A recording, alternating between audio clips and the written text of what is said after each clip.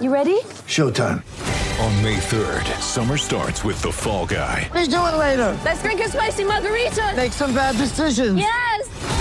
Audiences are falling in love with the most entertaining film of the year. Fall Guy. Fall Guy? Fall guy. That's what the poster said. See Ryan Gosling and Emily Blunt in the movie critics say exists to make you happy. Trying to make it out? Nope. Because I don't either. It's not what I'm into right now. What are you into? Talking. Yeah. The Fall Guy. Only in theaters May 3rd. Rated PG-13. Get ready for the greatest roast of all time. The Roast of Tom Brady. A Netflix live event happening May 5th. Hosted by Kevin Hart. The 7-time world champion gets his cleats held to the fire by famous friends and frenemies on an unforgettable night where everything is fair game. Tune in on May 5th at 5 p.m. Pacific time for the Roast of Tom Brady. Live only on Netflix.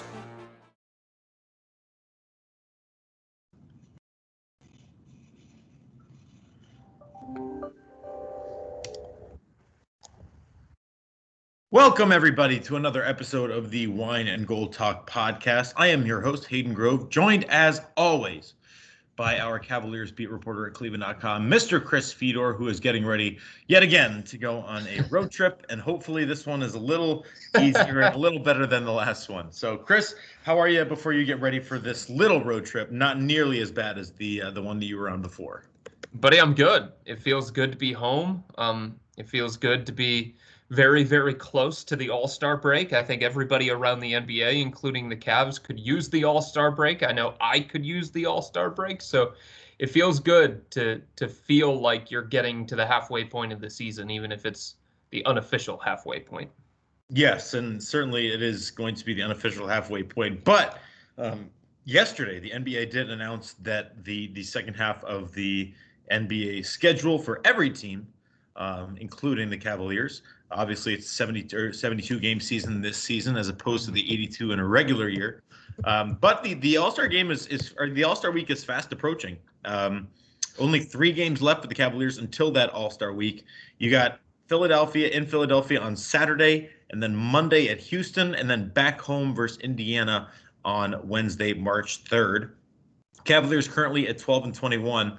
And before we get into what's going on with the Cavaliers now, Chris, I wanted to ask if there was anything specifically that you saw in the second half of the schedule that, took you any specific way, one way or another.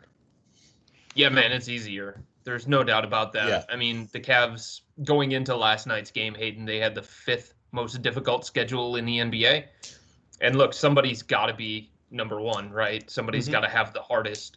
But the Cavs were banking on the fact that their second half of the season schedule was not going to be as grueling. It was not going to be the relentless stretch that they had over the last 10 games. I mean, the 10-game slide that they had was so schedule related to a point where, Hayden, I'm not sure, and I haven't analyzed this. I'm not going to analyze this. I'm not going to waste my time on it. But I'm pretty sure that there is nobody in the league that is going to go through that same kind of 10-game stretch that the Cavs went through. And I think people have to recognize just how brutally difficult that was. I mean, it was playoff team after playoff team after playoff team, championship contender after championship contender, no opportunities for practice mixed in there because there was travel, because it was on the West Coast, change of time zones, things like that. So, the Cavs looked at a mock-up that they got of the second half schedule about 2 days before the actual schedule was released. And they could tell just from looking at it that the games were going to be more spaced out. The games weren't going to be as difficult as they were, especially in February. And I think for a team that went through what it went through in February, the fact that it's a softened setup pushing towards the playoffs is obviously going to help them. Absolutely. We have 9 days off between their last game of the first half and their first game of the second half. They're going to start off the second half in New Orleans and then Atlanta, and then Miami. They have a couple of longer road trips. They have another kind of big one coming up in March. Just one Sacramento, or excuse me, Chicago, LA, Sacramento, Utah. And then they are home versus Philly, but then they go to Miami, San Antonio, and Oklahoma City. So that's a little bit of a tough stretch. But you're right. A lot of, divisional matchups, Chicago, Detroit, Washington, which is not a divisional matchup, but, a lot more East Coast teams and not as many grueling stretches like they had in the first half. So certainly it looks to be a much better second half for the Cavaliers in that way. But April is going to be pretty tough. April is going to be pretty tough, Hayden, because there's 16 total games in the month.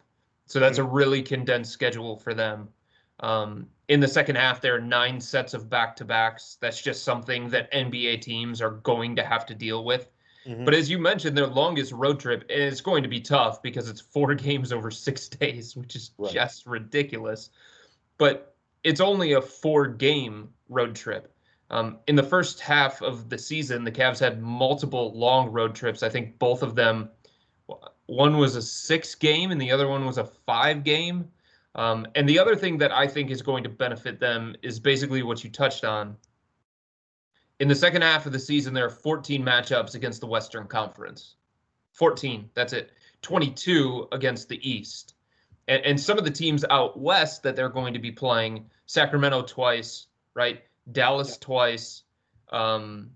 It's a lot different. There are levels to good in the NBA. I think we recognize that. I think we have seen that throughout the course of this season. So, playing Dallas, while yes, they have Luka Doncic, playing New Orleans twice, while yes, they have Zion and they're a team that has playoff aspirations, those two teams are still so far away from even the Portland Trailblazers, right? Or the Phoenix Suns or the Los Angeles Clippers.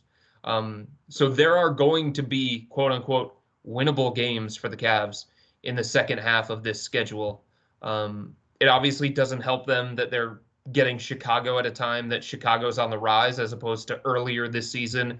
It doesn't help them that they're playing Toronto when Toronto's going to be playing well, has been playing better, as opposed to getting them early in the season. But there's no two ways around it. The second half of the season is going to be easier than the first half of the season for the Cavs, and that's going to give them an opportunity to try and make up some ground here if they can do that when it comes to the other teams near the bottom of the Eastern Conference. Yeah, you mentioned obviously that the Cavaliers went on the long losing streak, 10 games, lost to Denver and Oklahoma City at home after that long, grueling stretch on the West Coast. But they come back and they beat Atlanta in a close game, 112-111, and they beat Houston last night, 112-96. So, Chris, given that everything that happened during that road trip, as you mentioned, just a brutal stretch in terms of a lot of things, injuries. We mentioned Larry Nance, we mentioned Kevin Love, we mentioned, just a lot of things went against them. I think just winning those 2 games at home certainly helps. Obviously, any win helps, but winning back-to-back games at home as they head into the All-Star break can certainly kind of boost their morale for the second half of the season. Obviously, this is a team that, again, playoff aspirations, as we mentioned, were not super high, but definitely was their goal. And still, the Cavaliers are obviously looking at that as a goal. But the back-to-back wins, I thought, was not insignificant for this team on back-to-back nights. Oh, definitely not. And I think J.P. Bickerstaff said it best, Hayden. I think too often people get caught up in the result. And you might be saying, shut up, Chris. It's a result-based business, right? Right. Wins and losses the only thing that matters. Yeah, for some teams, that is correct. For a team like the Cavs, I don't think that's the proper way to look at it. And if you're somebody that is judging this team on a night-to-night basis based on the end result, I think you're doing it unfairly. The way that J.B. Bickerstaff explained it, I thought was really, really smart. I don't know if it was following the Atlanta game or if it was last night. They're kind of all blending together at this point in time. Right. But he said the guys needed it more so that they could feel like the process was giving them the results. And then they can sit there and say, well, this is what it takes to beat Atlanta, right? This is what it takes to beat a team like Houston. This is the way that we have to play.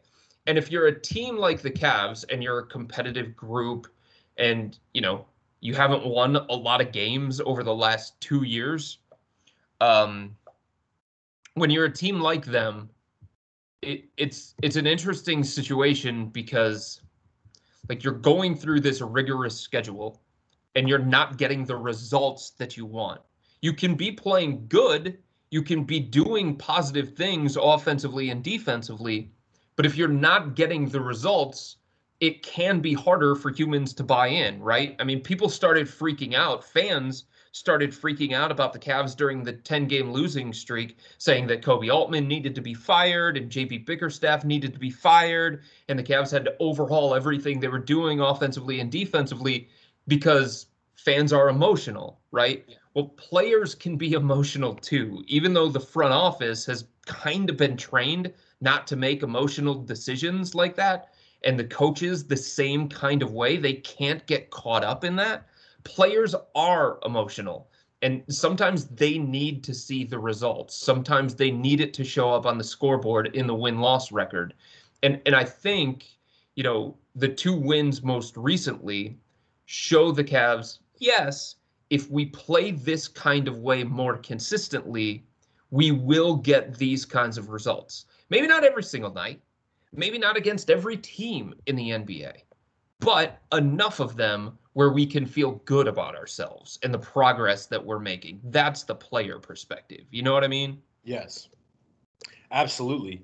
And I think when they think about it too, I mean, again, the last time we had this podcast, the last episode of this podcast was last week about this time, and still we were just like, okay, well, Kevin Love will be back by the weekend. Kevin Love is still not back. Yeah. And Matthew Dellavedova is still not back. And, Larry Nance Jr. is out. Those are 3 pretty significant pieces of this Cavs team. And again, I don't think either of us is trying to make excuses for them. But, certainly having those guys in the fold at some point, especially when Kevin Love was probably expected to be back by this point and had a little bit of a setback, it certainly can't help, the results that they're looking for. Right. And I think from a fan perspective, again, and I wrote this the other day in a column for Cleveland.com, Hayden. Yeah. And it was essentially the Cleveland Cavaliers' recent collapse doesn't mean the rebuild is failing. Right. Think about this. There's probably a good feeling or a better feeling about the Cavs today because they won 2 games against Atlanta and Houston, right? But think about how ridiculous that sounds and is. So all of a sudden you feel better about Koby Altman and JB Bickerstaff and Darius Garland and Colin Sexton and the young core that the Cavs are building because they beat Atlanta and because they beat the Houston Rockets because shots started to fall and they were better offensively. I mean, that to me is so ridiculous. Right. Even when you're losing games in the NBA against better teams than you, more talented teams and teams that are further along, that doesn't mean that everything is bad. And I think it's so hard, but the only way to do it, Hayden, is to evaluate this team independent of results, because that's the only thing that this team is set up for right now. They're just not ready for the final judgment. They're not ready for the final evaluation. And they can lose a bunch of games in the second half of the season coming up. They can. And they can finish with the second worst record in the NBA or the second worst record in the Eastern Conference or whatever it is going to be. That doesn't mean the rebuild is a failure. And it doesn't mean that Koby Altman should be fired. It just means the team is not ready yet to be good enough to have it matter. Yeah, I mean, I think if we're going to get into this conversation, I definitely see it from your point of view. It's just that, I think that anyone, and again, this is a hypothetical, so I guess it's not really worth talking too much about. But, you mentioned, okay, the Cavaliers, second worst team in the league. Does that show progress? Does that show growth? I mean, yes, you can look at it on an individual basis. Right. you can look at it on a Colin Sexton basis and a Darius Garland basis, and individually they got better, but the team still didn't get much better. I mean, at what point are we evaluating the individuals against the team? So here's the thing, like I've been saying this for a long time. What is a win-loss record? It's the measure of a team against another team. The Cavs right now, as a team, as a collection, aren't as good as a lot of these other teams in the NBA. That's okay, because that's just where they are in this rebuild process. But that doesn't mean that everything's a disaster. It just means that them against the other guy is still such a small margin for error for the Cavs. Like, you have to ask yourself, I think, at the end of this season, if they do finish with like the second worst record, you have to ask yourself why. Like, what is it that led to that? And I don't know how people are expecting the Cavs to consistently win games when they're starting 4 players 22 years or younger, when their most important veteran players that often lead to wins in the NBA, that often help these young players get wins in the NBA. I don't know how they're supposed to consistently win when those guys are either injured or just sitting out because the Cavs are working on a trade for them. I think there's just a reality of where they are in this particular rebuild that even if they only win 20 games or something like that, that doesn't mean the season is a failure, and that doesn't mean that this isn't working, and it doesn't mean that they're not taking steps forward, because as an organization, they can be better, right? They can improve even if the win-loss record doesn't.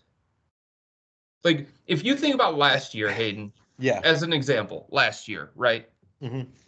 A big part of the reason why they were winning games in the first half of the season, when they were winning games, and they didn't win a bunch of them, but when they were, it was because of a veteran like Jordan Clarkson. It was because of a veteran like Kevin Love. And then in the second half of the season, before the shutdown, they were winning games in part because of Andre Drummond. Right? The Cavs don't have those kinds of guys right now. Larry Nance Jr., hurt. Andre Drummond, sitting. Kevin Love, hurt. Matthew Dellavedova, hurt. Youth doesn't win a lot of games, but youth can also point to progress. Youth can also point to a brighter future. I think it's just tough when you look at some of the other teams in the NBA and you got guys that are pretty young.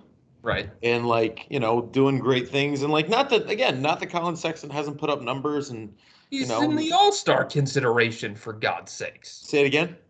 I mean, Colin Sexton's been in the All-Star conversation, for God's sakes. Yeah, no, I understand that, but it's just, I think, again, when you're grasping for things to you so often, and I understand exactly what you're saying. Like, yes, of course, we're talking about, we can't always base success on wins and losses and numbers and whatever. But so often that's what sports are. And that's, we judge success based on, okay, well, this guy hit, 300, so he's successful. And this guy scored 25 points a game, so he was successful. And this guy, threw for or had 3 interceptions, that's successful. We always have numbers and things that we base success on. And for this Cavaliers team, to be honest, there just isn't a lot of things that point towards success as a whole. Yes. As a whole, as a collective, yes. Yes. In the very typical way that we evaluate success. Now, I'm not saying that that's the right way to evaluate success and the only way to evaluate success, but I think it's just been very hard these last couple of years to have not really like say Colin Sexton was an all-star. That would be a measure of success. That would be something like, okay, that's something that fans can grasp onto, right? There just hasn't been a lot for Cavs fans to grasp onto in the last couple of years.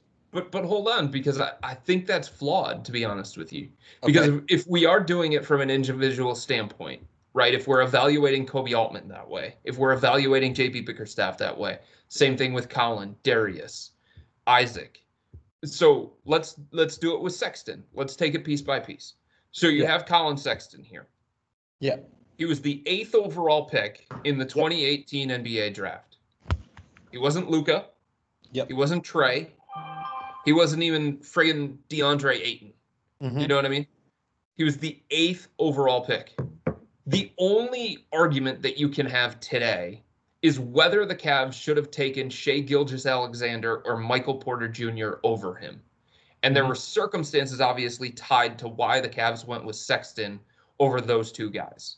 But even if you think that Shai should have been the pick or MPJ should have been the pick, and MPJ hasn't shown that he should be. But even if you believe that, right? Like, it's not an egregious miss.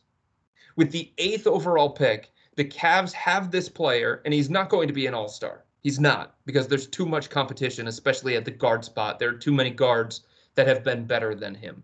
But for him to be in year 3 as the 8th overall pick and be in the all-star conversation and show that he can contribute to winning, because he has done that, and his numbers show that the Cavs are a better team offensively and defensively with him on the court, which is something that wasn't the case last year.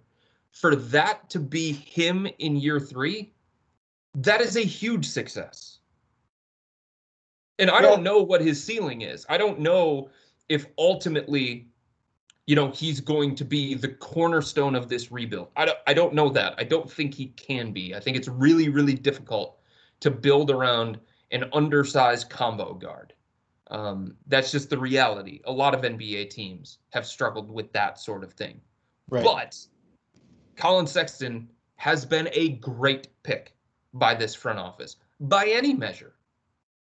And this year that he is having, even though the Cavs only have 12 wins, point to a guy who continues to ascend and continues to make positive strides. So Collin is a success. If we're talking about Darius Garland again, here's a guy who was lost as a rookie, completely lost. He was, by some stats, Hayden, he was the worst player in the entire league. Correct. Right? And here he is in year 2, averaging around 15 points per game, 6 assists per game, showing that he can get where he needs to on the court, showing that he can make his teammates better, showing better passing than I think a lot of people thought he was capable of. Like, what's wrong with that as a sophomore player? I mean, to me, that shows massive strides. You can question the fit with Collin Sexton. You can question maybe if the Cavs should have gone with Rui Hachimura or Tyler Hero instead of Garland with the 5th pick. But this is a starting point guard right now in the NBA that continues to look better and better and better with more experience. Hard to say that that's a bust, right? And you can keep doing that with all these pieces of what the Cavs feel like is the core. Jarrett Allen is one of the best young big men in the NBA. Larry Nance Jr., before he got hurt, was leading the NBA in steals, and he was one of the most impactful players on this roster, one of the most impactful players in the entire NBA. Like, that's, to me, how you have to do it. And if you start piecing it together that way, and start looking at the pieces that matter most, the core players that matter most, all of a sudden, you have Darius Garland, Collin Sexton, Isaac Okoro, way too early to give up on him, Larry Nance Jr., Jarrett Allen. All of those guys are most important to Cleveland's future success. That's probably not going to translate to winning right now, but individually, all of them have been good or better than they were last year. That's growth. That's improvement. That's development. That's true. And I would add Dylan Windler to the list. I mean, his rookie year, finally starting to put it together. Yep. Has made his last 10 three-point attempts for the Cavaliers. Had 13 points last night, was 4 of 4 from deep. I mean, we've talked about Dylan Windler. I mean, that's not an insignificant pick for the Cavaliers. A guy that just, hasn't been able to find it with injury and whatnot, but he's definitely been a bright spot, I would say, in his young career, just now kind of really getting after it and developing under our eyes. Completely agree. If he can be that kind of guy consistently, he's the kind of guy I feel like that lifts the offensive ceiling. We spent how many months talking about what the Cavs were missing from Kevin Love? Like, they don't have that floor spacing. They don't have that three-point threat. They don't have a guy who's willing to take those threes A lot of these guys on this roster hesitate to take those threes, and they don't hoist them at a high rate. Kevin Love is that kind of guy, right? Well, Dylan Windler has a similar type skill set. He's a high basketball IQ guy. He's a ball mover. He cuts without the ball. He passes really well with either hand. He can knock down threes. He spaces the floor. Like the things that the Cavs were missing from Kevin, even though they're different players and they have different makeups, those are the things that Dylan can bring if he continues to knock down shots and if he continues to, have the kind of confidence to just fire away at will the way that he has these last 2 games. Well, I think confidence will come with time too. I mean, you would think. I mean, that's the thing. Like he brought this up last night after the game. We think he's an old dude, right? Because he kind of is. He's 24 years old, and Isaac Okoro is 20, and Darius Garland is 21, and Colin Sexton's 22. But in terms of NBA, he's played 18 games. Right. Yeah, he's not the typical rookie because he came into the league in 2019, but he's played 18 games. He's a baby by NBA standards that's still trying to figure it out and basically just trying to walk. As you mentioned, you just wrote a piece on, or as we mentioned that, you just wrote a piece on Dylan Windler titled, "Dylan Windler Starting to Figure It Out After a Slow, Injury-Filled Start to His NBA Career." And it is one of our stories on our website that is a subscriber exclusive, but also subscriber exclusive, and something that we do need to talk about is Chris's Subtext account. Anything you want to know about the Cavaliers, analysis, updates, news, notes, whatever, go to the Subtext. You can go to Chris's Subtext, $3.99 a month, 14-day free trial when you start. All you got to do is go to the cleveland.com/Cavs page that this podcast is being posted on, and you can put your number in right underneath. It's going to be right underneath the podcast player. You're going to see a nice picture of Chris with his phone up. You're going to put in your number, and you will immediately be signed up for Chris's Subtext. So like I said, $3.99 a month after the 14-day free trial. You get all the info and analysis that you need from Chris. Again, anything he's hearing about the Andre Drummond trade, anything he's hearing about Kevin Love, anything he's hearing about Matthew Dellavedova, Larry Nance Jr., anything he's hearing about the guys that are actually on the floor, you can get it via Subtext. So one more time, again, $3.99 a month, 14-day free trial. Go find it. Chris Fedor Subtext. You will get all the Cavaliers analysis, notes, news, and anything you could ever want right there, even before Twitter, before he puts it out there for everyone to consume. So definitely consider doing that. Chris, I wanted to mention this as well. As we talk about, everything going on with these Cavaliers. We forgot to mention the Broderick Thompson two-way deal. Thomas.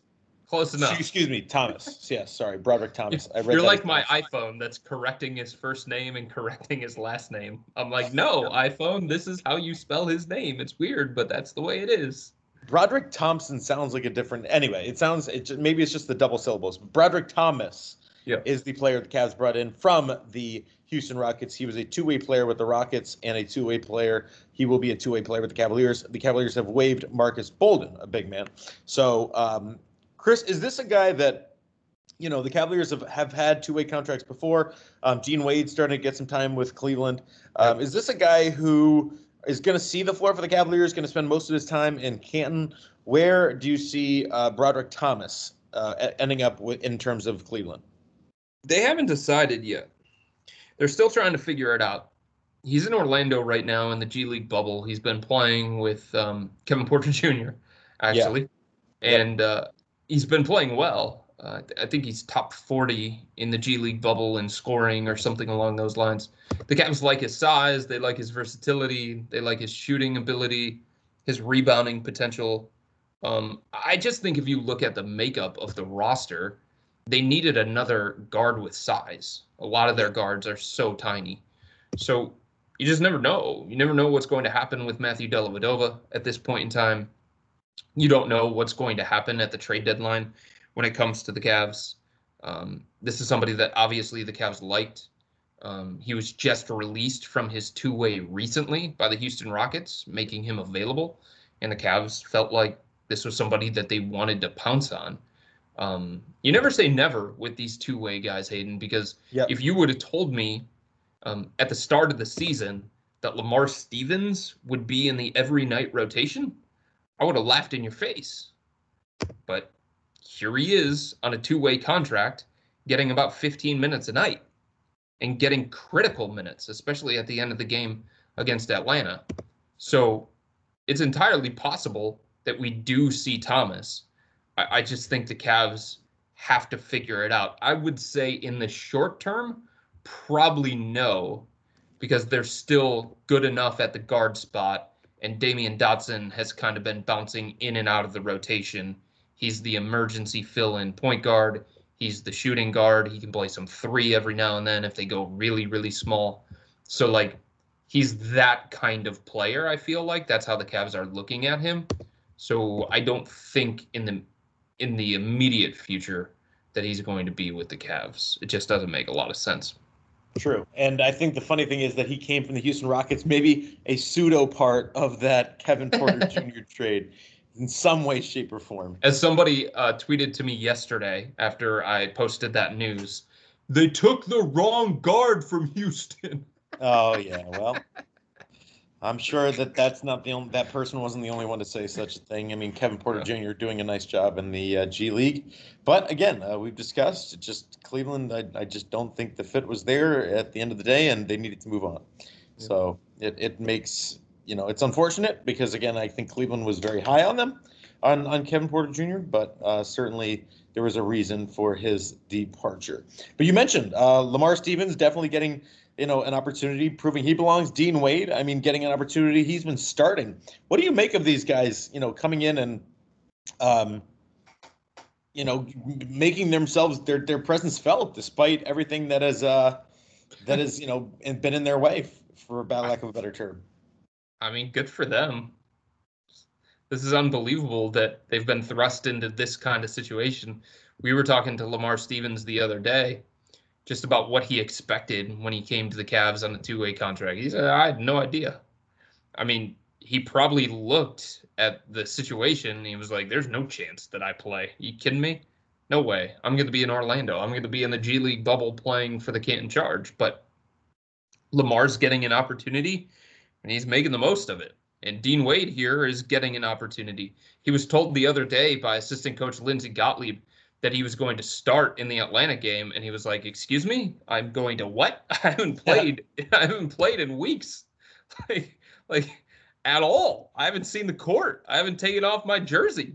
But he was told that he was going to play and he had to be ready, and this was an opportunity for him to step up in a specific matchup against Atlanta and then again against Houston. So you have to give these guys a lot of credit. And I mean, I think the human side in me feels really, really happy for these guys, knowing the grind, knowing from Dean Wade's perspective specifically, there was a 5 o'clock deadline yesterday where if he was on the roster beyond 5 o'clock, his contract was going to be guaranteed.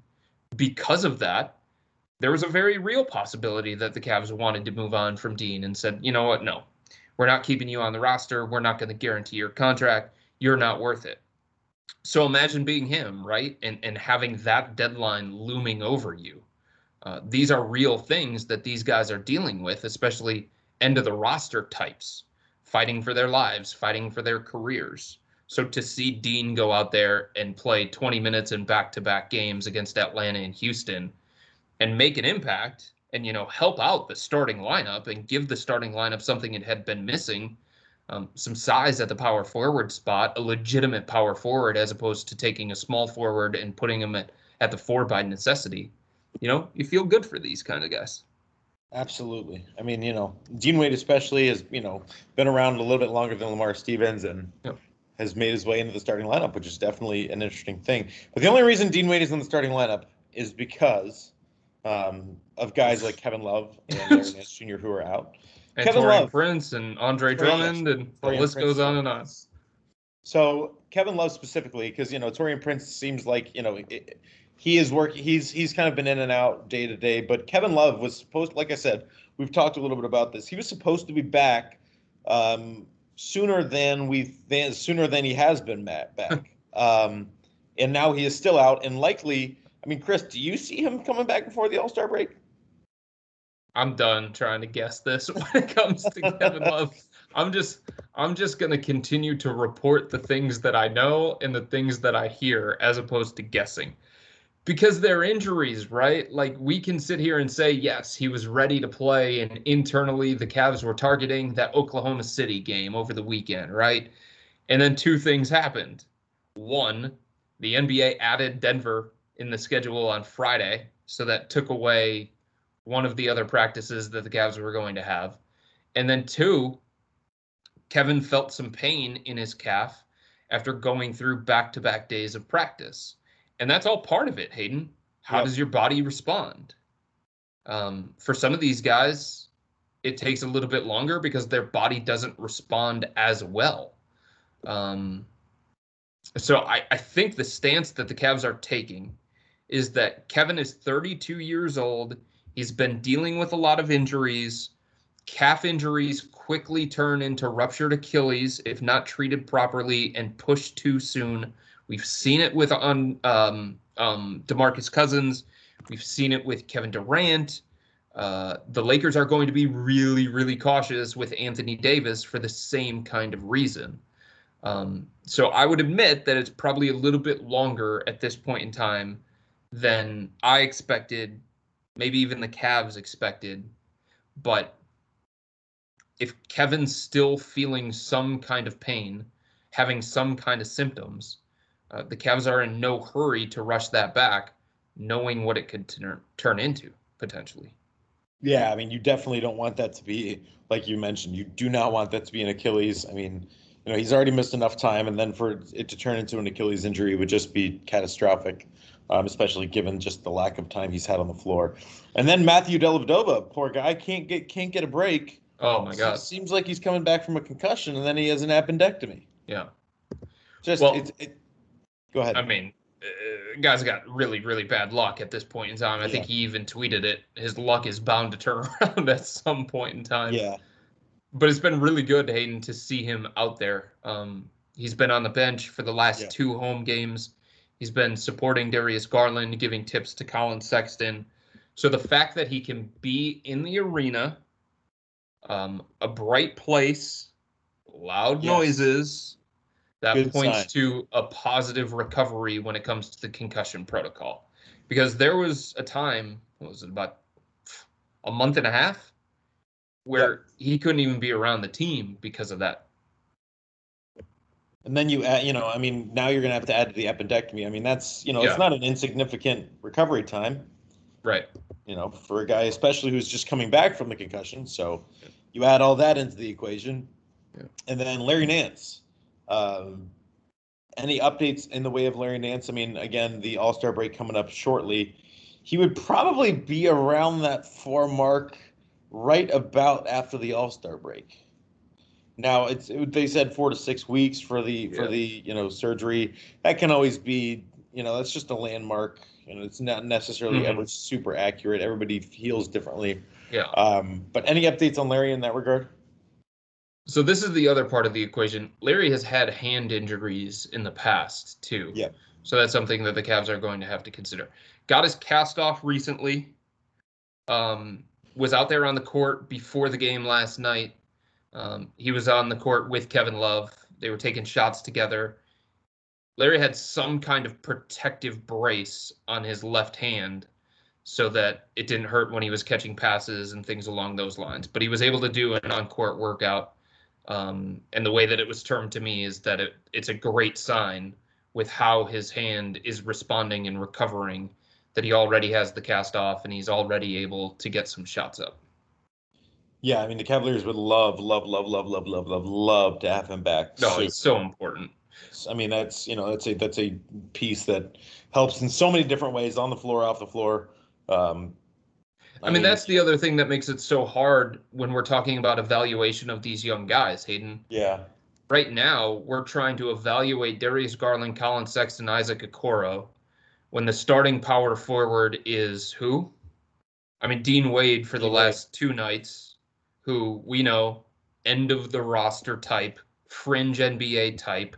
Yep. And then before that, it was miscast Jetty Osman, who is not a power forward, putting him at the 4 just exacerbates all the weaknesses that the Cavs have on the defensive end of the floor, and even some on the offensive end of the floor.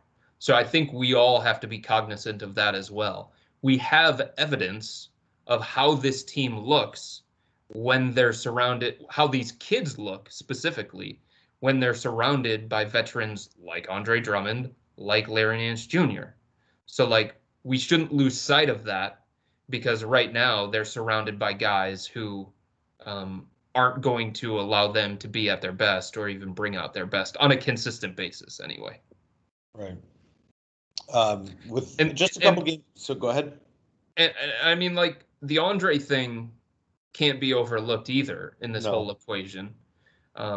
Even though it's probably better that he's sitting on the sidelines and giving this opportunity to Jarrett Allen, JaVale McGee is starting to get those backup center minutes, and JaVale has been hit and miss. I mean, this entire season, JaVale has been hit and miss. I just think that's who JaVale is. Yeah, I mean, his entire career, he's been a hit and miss. That's a really, really good point. Yeah. And yeah, Andre was, in many ways, he was sabotaging the offense because of his style, because of wanting those post-ups and that high usage rating. And he didn't have the same level of buy-in on the defensive end of the floor that he did at the beginning of the season. That's part of the reason why the Cavs tailed off. But taking him out of the mix, yeah, you give more minutes to Jarrett Allen. That's great. He looks like a star in the making in the middle of a team. But at the same time, that means you also have to give some of those minutes to JaVale McGee. And a drop-off from Drummond to JaVale McGee, there is one. We'll all admit that, no matter how Andre was playing in that stretch. The good news for the Cavaliers is that Jarrett Allen has been spectacular. Oh, God. Isn't he great? Spectacular. Like, he's everything that you would want when you're talking about rebuilding this organization. Yep. Low maintenance, doesn't need the ball in his hands, understands his role, shot blocker, screen setter. He's just the kind of guy. I think Larry Nance Jr. said this, and JP Bickerstaff said this as soon as the Cavs acquired him, and we're seeing it. He's the kind of guy that makes you better every time he's on the court. Yep, absolutely. Last night had a career high, or tied his career high with 26. I think it was an 11 of 12 shooting. Just a fantastic performance out of him. A great dunk down the center of the lane as well. That was insane. I mean, that I'm not going to go as far. I mean, okay. That was something. It really was. I'm not going to go as far as to say that he's, I find him more intriguing than Colin Sexton. I do. And that's just my personal opinion, and that's not something that, people care. Who cares what I think? but I just think that he's so, like, Colin is still kind of, we're still trying to kind of evaluate what kind of a player he's going to be, what he's going to do. Like Jarrett Allen, I think we're already seeing, like, that's a guy, who could very well be that player in Cleveland for a long time, using, as you said, great screen setter, doesn't need the ball in his hands to be effective, athletic, does a good job defensively, shot blocker. Like, I think that everything that, I think we know what he is. So for that reason, I just can't wait to see him continue to blossom in that role that is kind of already defined. Yeah, I mean, I think that's fair. I don't think you're the only one that probably has this stance. When it comes to Colin, I think a lot of people have been wondering since he was drafted, what is his ultimate ceiling? And I think there are a lot of people that feel like he has more of a limited ceiling because of his size, because of his style, and because of the position that he plays. I don't think that's a wrong stance. I've defended Colin from the very beginning, in part because I think some of the criticism that he has gotten has been off base. I think it's been unfair to some degree, and because he's been good. Like, he's producing. You don't have to wonder whether Colin is going to be good. He already is good. Like, we were talking about Michael Porter Jr., right? Like, so many things attached to MPJ is about potential. And you feel like he's going to be better because of his size, because of his athleticism, because of his unique skill set, because he was once looked at as one of the top players in that particular draft class before the injuries. But he hasn't shown that, right? He hasn't done that. He hasn't lived up to that. When it comes to Colin, you know that he's good. You just don't know how much more you're going to get out of the guy. Right. I think that's what it comes down to with him. With Jared Allen, you start to see him play. You start to kind of spin it forward. He's good now. He's impactful now. And you're like, well, there's more that you can pull out of him, right? And then you start getting those visions of this guy could be an elite center in today's NBA if he continues to expand his game. Right. And I just wanted to mention, too, that that's not a slight on Colin. I'm not. No, I get it. I'm just saying that I think Jarrett, is already kind of there. And I think, the position he plays obviously isn't as exciting, but certainly just the way that he plays it is more in tune with the modern NBA than probably a ton of other centers in the league, including Andre Drummond, who obviously was more of the traditional center and was trying to be used as such, which I think is why he's no longer being used at all. Speaking of Andre, I mean, the rumors continue when it comes to Andre. Here's the thing that I would say about Andre. I was talking to somebody in the NBA about this recently, Hayden. Thought they explained it in a pretty good way. There are a lot of people that expect that he's going to get bought out and that there isn't enough interest around the NBA to trade for Andre. There are two things that I keep hearing. One, like the Cavs are under no delusion of what they're going to get back from Andre. That's why they weren't worried about, quote unquote, losing leverage.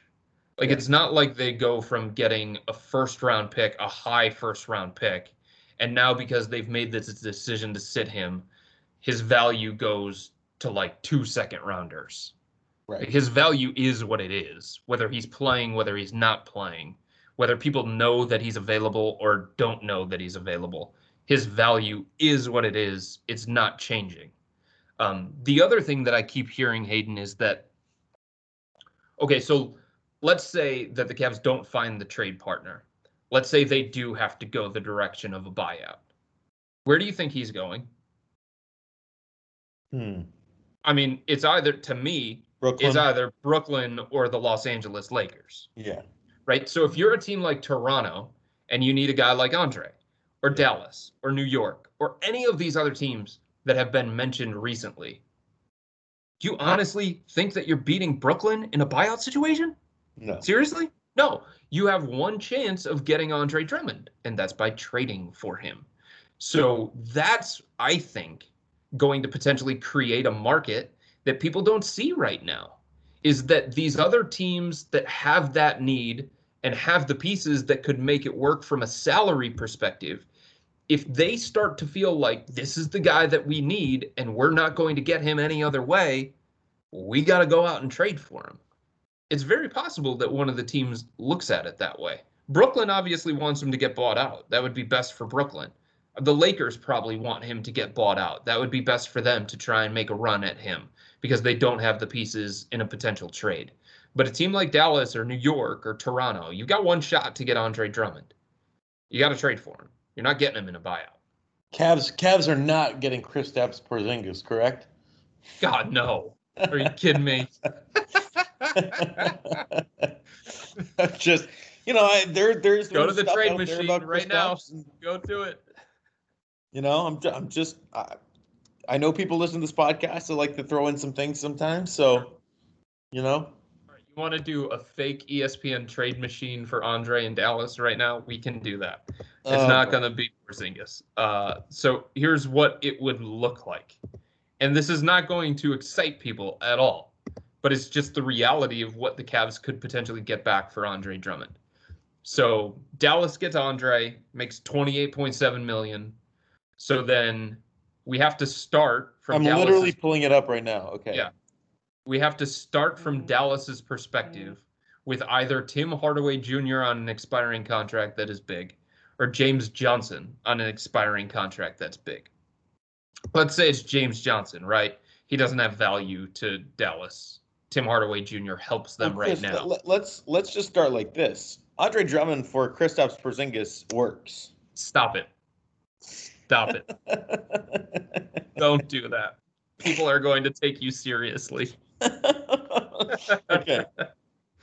All right, so we've started with James Johnson, right? Yes. That's obviously not a lot. That's a name on a contract. It's an expiring contract. Well, the Cavs are going to say, okay, we want something other than that. We need something other than that. So maybe Dwight Powell. Okay, so now you've got James Johnson, Dwight Powell. It works from a salary cap perspective. Does that excite you? No. Probably not, but that's a young, athletic center that I don't know.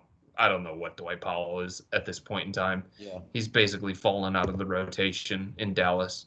But like that's the kind of deal that you're going to have to make. And from the Cavs perspective, they have to ask themselves, all right, so Dwight Powell, now we're taking on $33 million over the next 3 years with his particular contract.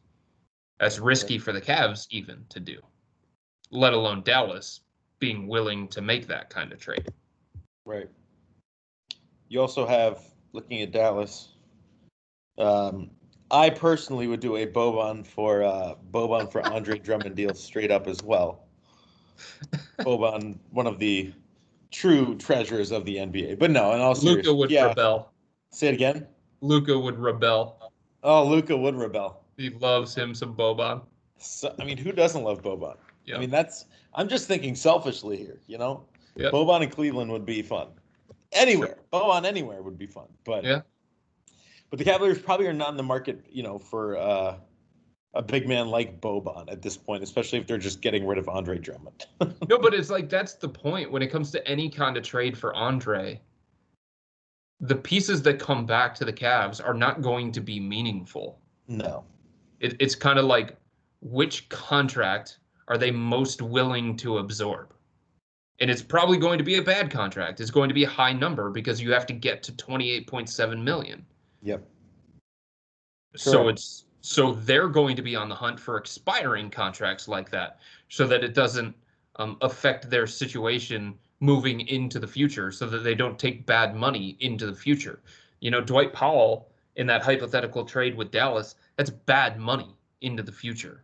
The Cavs aren't all that interested in doing it. But not a lot of people have enough expiring contracts to match the salary that Andre makes of $28.7 million.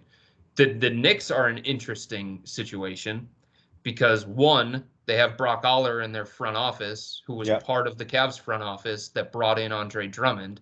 Correct. And two, the Knicks have a lot of guys on one-year contracts, right? You can start with Frank Ntilikina. Maybe the Cavs feel like he's a centerpiece of that deal, a reclamation project similar to Dante Exum. And then the Knicks are under the cap, so the stipulations when it comes to matching salary are a little bit different. Right. It makes, I mean, there are definitely places where you can get these contracts. It's just a matter of, you know, what team wants Andre the most. I mean, do you foresee, like, I just can't foresee the Cavs just buying him out. I don't see that. They don't believe they're going to have to go that direction. They've been wrong before. They're probably going to be wrong again. Not everything they say is correct, but they do not believe they're going to have to buy him out because they've already heard from 8 to 10 teams that have interest. Now, look, some of those teams that they've heard from obviously have more interest than others. And some of those trade suitors are more real because of some of the salaries that they have to offer. But they feel like there's enough interest in Andre that they're not going to have to go the buyout direction. I don't think Andre wants the buyout either. Well, okay, let me rephrase. I think he would love to get to Brooklyn. I think he would love to get to the Los Angeles Lakers. But a buyout affects his free agency this offseason, which is already questionable in terms of if the Cavs buy him out, all of a sudden, whichever team picks him up, Brooklyn or the Los Angeles Lakers, hypothetically, that team doesn't inherit his bird rights. So that's something that Andre has to keep in mind, and that's something that could affect his free agency, which is already a huge question given his style, given the way things have gone wrong for him towards the end of this Cavs tenure, and given how teams look at centers like him. Exactly. All of the above make a lot of sense. Before, Chris, we go, anything else that you want to bring up? I mean, the Cavaliers, again, just have a couple games left before the All-Star break. I'm sure you are looking forward to the All-Star break as you've been traveling around pretty consistently with this Cavaliers team, and hopefully the travels have been better as of late. Or you haven't really had any travels as of late, but you will have travels in the next couple days. Yeah. I'm planning to run the Rocky Steps in Philly, so wish me luck. Okay. Like it. I don't know if I can do it, but I feel like since I climbed Mount Everest in the Portland snowstorm, I'm feeling frisky thinking that I can run the Rocky Steps.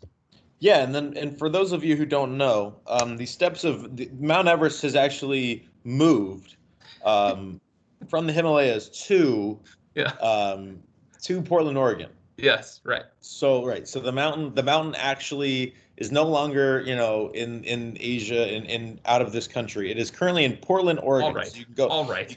You can go check it out. Just kidding. It was my Everest. Thank you very much.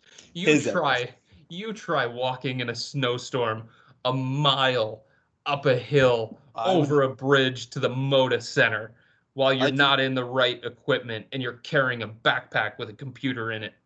I do not have any desire to do that. That was my Everest. Thank you very much. Yes. But if you're looking for Everest, it is the bridge that apparently you have to cross to get to the Moda Center over in Portland, Oregon. That's right. So if you want to do the Chris Fedor challenge, do that in a snowstorm. The problem is that they don't really have a snowstorm for you to do it in anymore. So Chris was just the unlucky one that had to conquer his personal Everest in Portland. Hopefully you will not have any of those issues. Say it again. Dude, I'm sure that given the fact that they don't love rock salt and they don't have snowplows, that many of them, I'm sure that there is still some snow remaining in Portland after that snowstorm. Oof. I can't guarantee that. Oof. Even 2 weeks later. But, I mean, they would have needed a lot of warm weather to melt that because they have no other way, because sand is not going to work. I just don't understand how they don't understand that. But anyway, people in Portland, if you're out there, Portlandia fans, home of I believe Nike. Channing Frye and Kevin Love over in Nike. That area. Say it again. And Nike. Yeah, they've got that great campus the birthplace of one of the most technologically advanced brands in the United States, and they don't know that rock salt doesn't work or sand doesn't work to melt snow. I don't understand. But as I mentioned, Cavaliers going to Philadelphia on Saturday, and then they'll be in Houston on Monday before returning home to take on the Indiana Pacers on March 3rd at 7 p.m. So, Chris, hopefully you won't encounter any snowstorms in Philly or in Houston. I would highly doubt. I mean, Houston, I'm actually on a serious note hoping that everybody down there is doing okay. I mean, it's been a really, really tough time in Texas and everything that's happening there. So hopefully you don't have too much trouble there. Hopefully they're doing, a lot better. And then you get to be home for the All-Star break, which will be a good thing for you, right? Yeah, for sure. Looking forward to it. Because next year you will not have an All-Star break. No, it's in Cleveland. Correct. Colin Sexton 2022 All-Star in Cleveland. Could it happen? Could it happen? That is what you wrote about. And again, if you want to check out Chris's writing, go to cleveland.com/Cavs, as I know a lot of you do. He wrote something about the Colin Sexton All-Star snub, so go check it out. But that's what he said. Colin Sexton said next year. That's why they have it in Cleveland next year. So his goal, certainly one of his goals, obviously outside of, team success, is to be an All-Star in his home state, in his the state of his team in the arena that his team plays in. Yeah. I shouldn't say his home state because he is not from Ohio. Right. But alas, anyways. Thank you, Chris, as always, for joining us. And like I said earlier, go check out Chris's Subtext. $3.99 a month, 14-day free trial. You will get all the info, analysis, news, notes, and anything else Cavaliers related that you want from Chris Fedor. He will send it straight to your phone via text. Again, $3.99 a month, 14-day free trial. He talks to a lot of people, and he will have those, some insights that nobody else will have, and he will send them to you before he sends them out on Twitter or anywhere else. So again, $3.99 a month. All you got to do is find the link below and put in your phone number. Again, that link will be on the cleveland.com/Cavs post, where you will see this podcast being posted probably very soon after we record. It's now 3 p.m, so probably around 3:45. Thank you very much, everyone, for joining us. Appreciate you. And Chris, as always, thank you. Any last words? No last words. That's all, brother. Appreciate it. All right. Go get your stuff done. I know you got a lot before the trip. Will do. All right. Thanks so much, everybody. Have a great day. Enjoy the sunshine. Take care.